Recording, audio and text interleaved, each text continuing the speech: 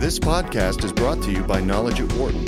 For more information, please visit knowledge.wharton.upenn.edu. From the campus of the University of Pennsylvania Wharton School, this is Knowledge at Wharton on Business Radio. Here's your host, Dan Loney. The state of California has been in drought for 4 years now. Last week, for the first time in the state's history, Governor Jerry Brown ordered a mandatory water restrictions be put in place because the drought has reached near crisis levels. And because of a variety of food grown and produced in California, the effects of this drought are being felt nationwide, but obviously not anywhere harder than right there in California itself. So what are the next steps for the state to do? Howard Kunruther is a professor of decision sciences and public policy here at Wharton. He's also co-director of the Risk Management and Decision Processes Center. He joins us to discuss this topic right now, but we also wanted to hear your stories firsthand, especially if you are in California and living this firsthand. 844-WHARTON, 844-942-7866. Obviously, these restrictions just put in place within the last few days, but people in California have been feeling this for quite some time. I have a few friends that live out in California, and they tell me that that they have noticed a change, especially within the last few months as well. So we'll talk about that. We take your calls as we will, and we welcome in Howard Kunruther. Great to be with you, Dan. Great to see you again. This is obviously a topic that it's been building steam over the last year or two.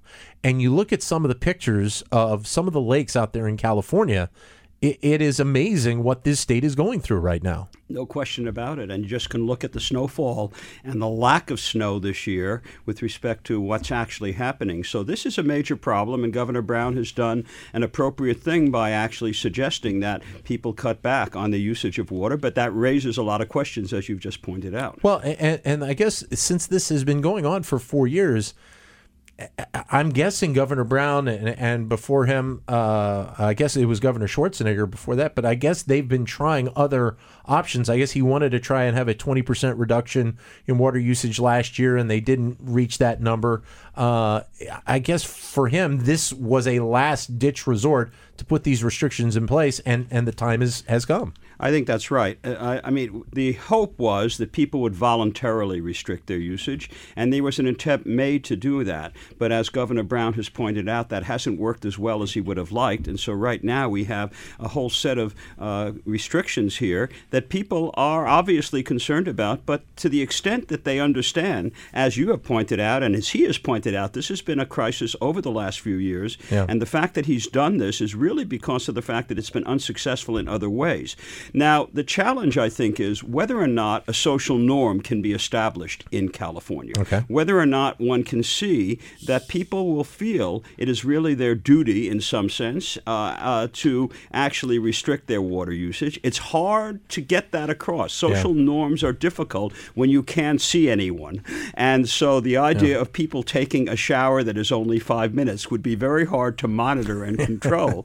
And so there are issues essentially associated with social norms, but I think to a large extent this will come through conversations. It'll come through conversations that have been going on in the state, and clearly the media will play an important role here to say that this is really a major problem. It's a major problem for the farmers, as we've pointed out, and so the idea of people cutting back in ways that shouldn't be too restrictive, but we'll hear from your listeners perhaps as to why they are more restrictive, is a way to go.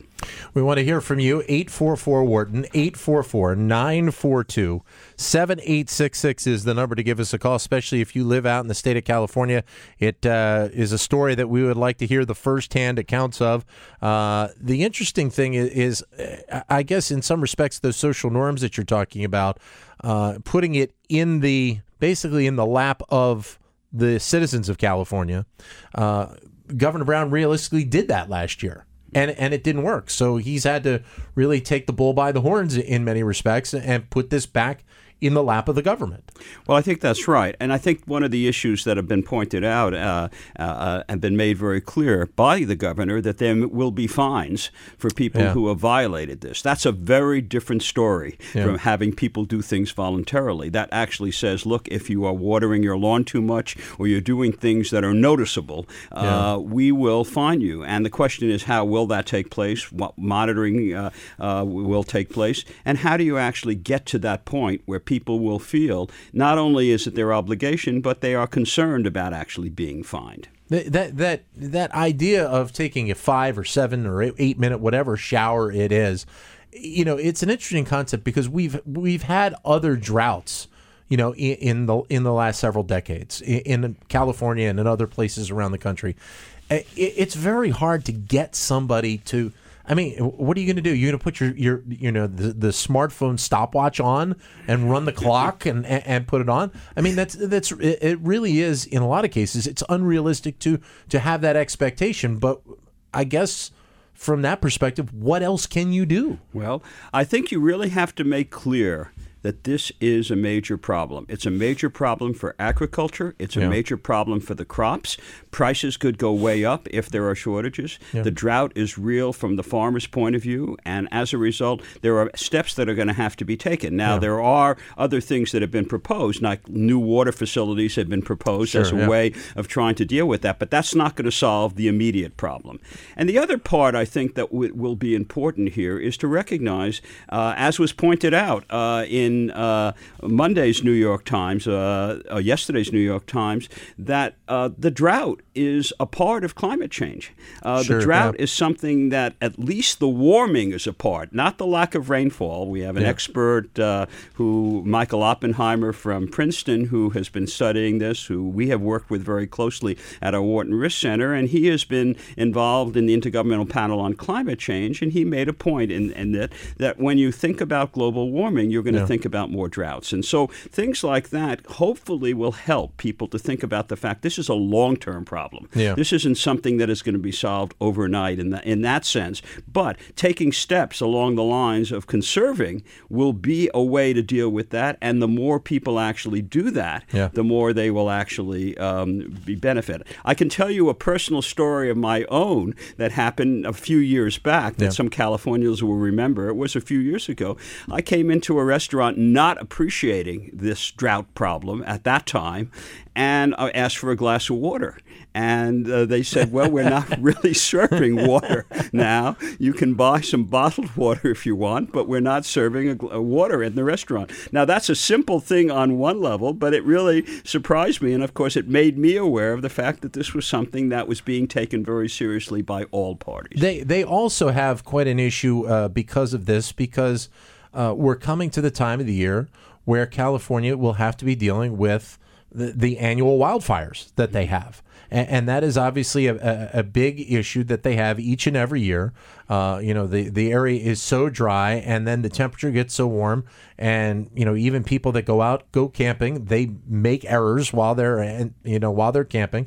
Wildfires start, and then that becomes another big piece to this as well in terms of having the water available you need to be able to fight these fires and not lose more land than you probably will. Yeah, that's a very important point, Dan, that you've just brought up. The interdependency aspect. People forget how water is used in many different ways. And the minute you bring out the point like that you brought out, I think, and people pay attention to that, they're going to recognize that the things that they do today could be really beneficial for things that could happen in the future that they hadn't really thought about. But they recognize that water has many uses, and one has to be appreciated. Unfortunately, a lot of the times you don't have that recognition until it's too late.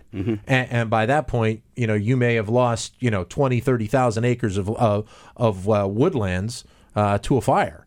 And that obviously ends up being a big problem that they have to deal with. Yeah. Well, I think the point that you're making and that we're talking about now, and it will be interesting if there are some people who do get on the phone who to comment on it, is that we all tend to focus on the short run. Yeah. All of us. Yeah. And that is not just us as consumers, but managers. All people have a short run orientation for a lot of reasons, and being myopic. But when you talk about a drought, when you talk about shortages like that, they have long-term implications. And the fact that this drought has been going on for 4 years and promises to continue in the future because of just the points we've been talking about may force, and hopefully will force, people to say, not just in California, but really around the country. California is not the only place, although it happens to be serious. Arizona has had this problem as well, and other states that really depend a lot on water. And how do you begin to get long-term strategies for dealing with this? Things that will make one recognize that if you do things now, they will have long-term implications. And the wildfire example is a good one in the sense it's not necessarily going to happen tomorrow, but could happen a few months from now, and it isn't on people's agenda to think about that, and they normally don't think about the water tied in with the fire. The numbers to give us a call, you can join in the conversation, 844-WHARTON, 844-942-7866. We're talking about the droughts and the new restrictions put in place in the state of California by Governor Jerry Brown. And certainly, if there is somebody that has California's best interests at heart, it's Governor Brown. I mean, this is the second go-around for him as the leader of the state of California. There's no question that he has the best interest in this state at heart at every time. I don't think you can have any question about that. No, I agree with you. And I think that to the extent that people recognize that, and I think they do, I think the Californians understand that, I think it's just hard for people to change behavior. And right now we may have a lot of people who are in a shower, and hopefully if they're listening to this program and hearing it, they can tell us how easy it was to take a 5-minute shower. The interesting thing to note, though, is that within the restrictions that Governor Brown put forth and put into place is the fact that farmers are not really put into this category. And that becomes the business aspect of it, in that they obviously need to have water to be able to grow crops, grow plants, and to be able to sell produce or whatever. A lot of people have talked about the avocado growth is really going to be affected in California. That may be the piece to the puzzle that is affected the most. So if you're a consumer in the state of California and you don't even realistically think about yourself in a lot of cases, think about the other people that use this water for a living in terms of growing crops. That ends up being something that, again, it's another one of those pieces of thinking in the short term and not thinking long term about how that effect has really played out. And we've seen it over the last few years. You look at the price of beef. All the cattle that are grown out in California, the price of beef that has gone up over the last few years. It is all interconnected, and I think people forget about that. Yeah, and I think one thing, just to pick up on the point that you made in terms of people appreciating that, would be to start constructing scenarios as to what could happen. If you don't cut back in this way, here's what is likely to happen, not only to your prices, but to the availability of goods. Your avocados, using that as an example. What will the output likely be? What are the consequences if people don't do that? So to give scenarios, and not necessarily worst-case scenarios that will happen if people don't pay attention. How do you actually then get people to sort of take those scenarios seriously? And I think the way you do that is you hit them where everyone feels it, which is in their consumption, as well as in the prices they pay for their food. 844-WHARTON, 844-942-7866 is the number if you want to jump in and ask a question. We're talking with Howard Kunruther, who is a Wharton professor and the director of the Risk Management Center here at the Wharton School. Jason is in Redwood City in California. Jason, how are you being affected by it right now? Are you seeing it firsthand? Hi, this is Jason. I was just telling the call screener, ironically, it's raining right now. In California, where I am. That's good news. It is good, for sure. I do see it in just the daily life. I just went to a national park this weekend, and it had a botanical garden, and you could see signs, that we can't plant all the flowers and water the trees, so there was a lot of conservation going on. You see the brown grass, and you see it in the hills, and as you mentioned, in restaurants. Yeah. So you definitely see signs in the effort. But one thing I was mentioning again to the screener is I wonder, this has been going on for a while, And I know we have to take drastic measures now, but why something like desalinization wasn't more actively pursued? And I know they have a plant they started a while ago in Santa Barbara, but it seems like it's offline. So I wonder if you know about that, why they're not going that route. Jason, this is Howard Kunruther. I don't know the answer to your question, but I think it's an important one to raise as to what actually prohibited that or what hindered that from taking place. Often in these situations, there are high costs to doing it, high upfront costs to doing it, high fixed costs. The question, who's going to actually bear those costs? So I think it's worthwhile actually following through and actually trying to figure out what is it that prevented that, as you were raising, and are there ways to get around that? Are there ways to help subsidize that? That relates, of course, to the point that I'm sure you're aware of trying to build new water facilities in California, which is the same question. Who is going to pay for that? Where will the money come from? And how is that going to be supported? But I think it's a very important point to raise the issues that are the longer-term issues of how we're going to deal with this, not just tomorrow, but over the next few years. Jason, we wish you all the best. Thanks very much for calling in. Greatly appreciate the first-hand account. Drew is in Los Angeles. Drew, welcome to the show. Hi, thank you. This is a great show. So I wanted to bring up a point regarding the amount of residential water usage and the percentage of water that can be conserved by turning off sprinkler systems for watering lawns. And the percentage of water usage is probably close to 30 to 40% of residential usage that's used in these lawns. And so methods and incentivized ways to get people to convert their lawns would be a great way to do it. So I wanted to hear your thoughts on how much that will help save us water. Well, I think, Drew, that one of the issues is for each individual, they may say it's not going to save very much. But the point is, if everyone is going to do it, it can save an enormous amount. And I think it still is not going to solve the problem, but it's going to make a very, very significant dent. And it may encourage other actions to be taken. I think this takes a life of its own. So I think to some extent, it's extremely important for the reasons that I think you just raised, for everyone to understand that these things should be done now. They're not going to affect you seriously, and even if the lawn isn't looking quite as great as you would like it to be, it still is minor compared to some of the other issues. And so the challenge, I think, is, as I pointed out earlier, for people to somehow see this as a social norm and that they're willing to take steps, not only themselves, but talk to others about doing that so that everyone can appreciate that. Drew, I think for me personally, in reading a bunch of the articles, and obviously we're here in Philadelphia, so we're not there firsthand. For me, I think that the one of the big pieces of the puzzle, and I didn't realize, is how much California relies on the snowpack up, at the top of a lot of the mountains there in California to get that runoff down into the reservoirs, down into the rivers, and to the lakes. That ends up being an unbelievably big part to it, and it goes back to climate change. We've talked on this show so many times about various aspects, both here in the United States and other places around the world, how climate change is a factor in a lot of this.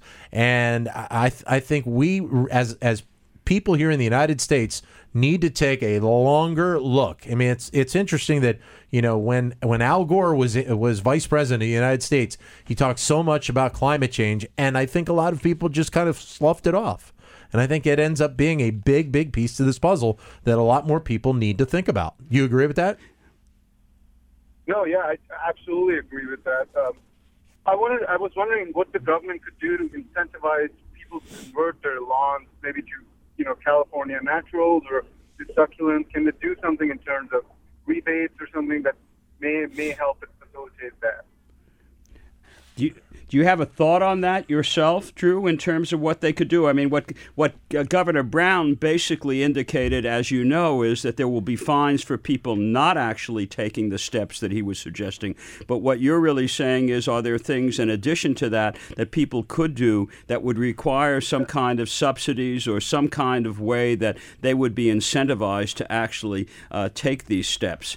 The one point I would make, and that has nothing to do necessarily specifically specifically with water, but it has to do with energy and efficiency with solar and other renewable energies. That also is going to help the problem on climate change, but it's indirectly related in the sense that you will have slowing climate change. But if you want to talk about water directly, I think that's an important point to think about what could be done. And I'm not exactly certain myself on that. But the one point I would want to say, just to elaborate on what Dan was pointing out on the snowpack, you normally have 5 or 6 feet of snow, and they had brown grass this year. So everyone is aware of the fact that things have changed, and it's not going to necessarily go back to where it was in the past.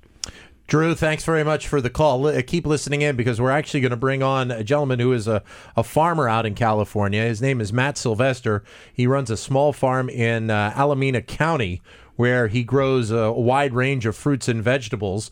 Matt, thanks for coming on the show. Yeah, thanks. We're talking about Dan Loney here along with Howard Kunruther. We're talking obviously about the effects that the people and the farmers are feeling out in California with this drought. You've obviously been going through it as well. What has it been like for you? I mean, for me, it hasn't been that bad. Really, so far, it's been county to county, depending on the water rights of each county, whether you're on a well or not. And so for me, we're still on Hetch Hetchy water. And that hasn't been a problem yet. So I guess you could say we're lucky right now, but it is definitely a problem and something we need to be looking at. I think it goes way beyond farming as well. I mean, I still think it's a crime that we're still flushing our toilets with fresh drinking water. I mean, there's got to be areas to expand with gray water. And then, I mean, if you look specifically at farming too, like, does California really need to be the world's provider of, like, strawberries, so they could be on sale at Walmart for 2 for $5, and all the water that needs to go into it. My last point about farming too is we should look more at, like, big animal agriculture, specifically cattle. And cattle drink so much water; they need so much water compared to vegetables to have cheap burgers for $1.99. So there's a lot to look at, but big animal agriculture definitely uses a lot of water. Vegetables not as much, and in my case, I'm still okay on Hetch Hetchy water. Matt, this is Howard Kunruther. Do you know of any farmers or any people in your area who have been affected directly?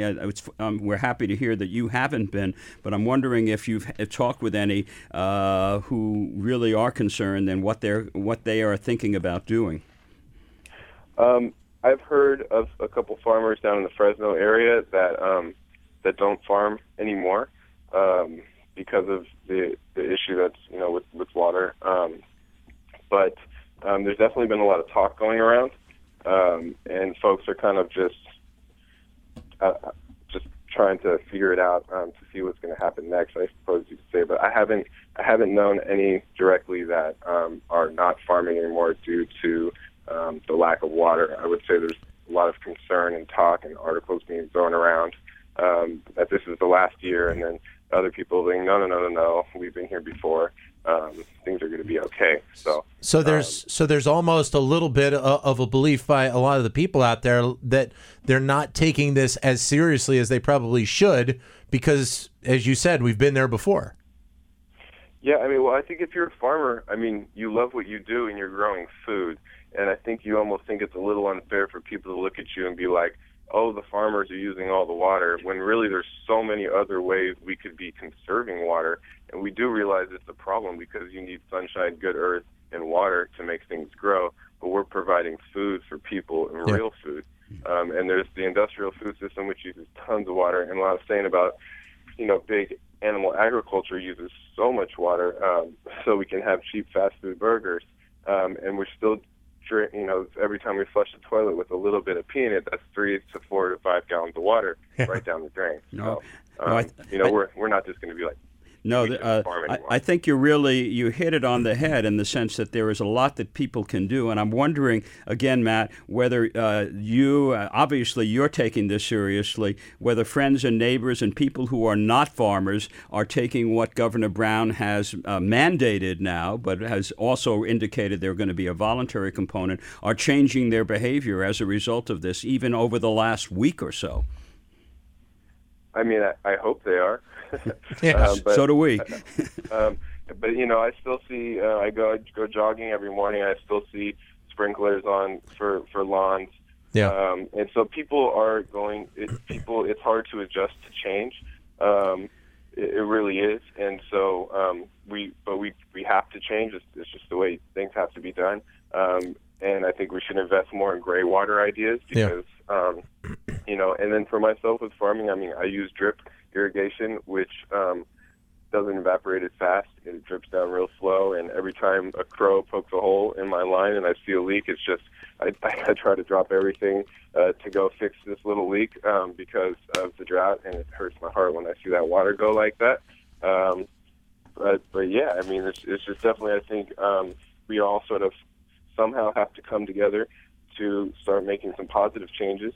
But sometimes I feel like it's easier to just lead people down that instead of everyone making these individual changes. If we just had a gray water system in place, then when you flush your toilet, then it's recycled from maybe your sink when you're washing your hands. What has been the general reaction to Governor Brown actually making this move now? Because we surmised before you came on the air, whether or not this move maybe should have been made a year ago. And I guess, Governor Brown tried to get water usage cut back by about 20% last year, and it didn't work. And that was really on the citizens of California.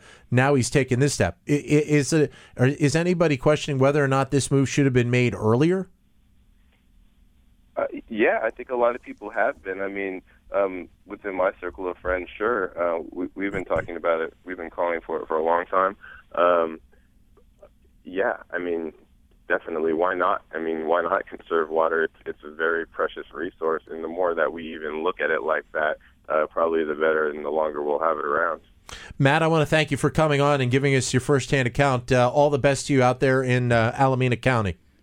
Sure, thank you. And anyone that wants to look us up, it's Happy Acre Farm. We have a website, and thank you guys, and good discussion. Great. Thanks, thank you, Matt. Happy Acre Farm out in Sunol, which is in Alameda County, California. So, hey, look, that's firsthand knowledge, and there's nothing like getting it firsthand. We got 5 or 6 really good firsthand accounts of what's going on out there. Absolutely. No, I think, and every one of them said this is a serious problem, and we should be paying attention. Which is great. Yeah. It's great to hear that. Yeah. So, Howard, great to see you again. Thanks for coming in. For more business news and analysis from Knowledge at Wharton, please visit knowledge.wharton.upenn.edu.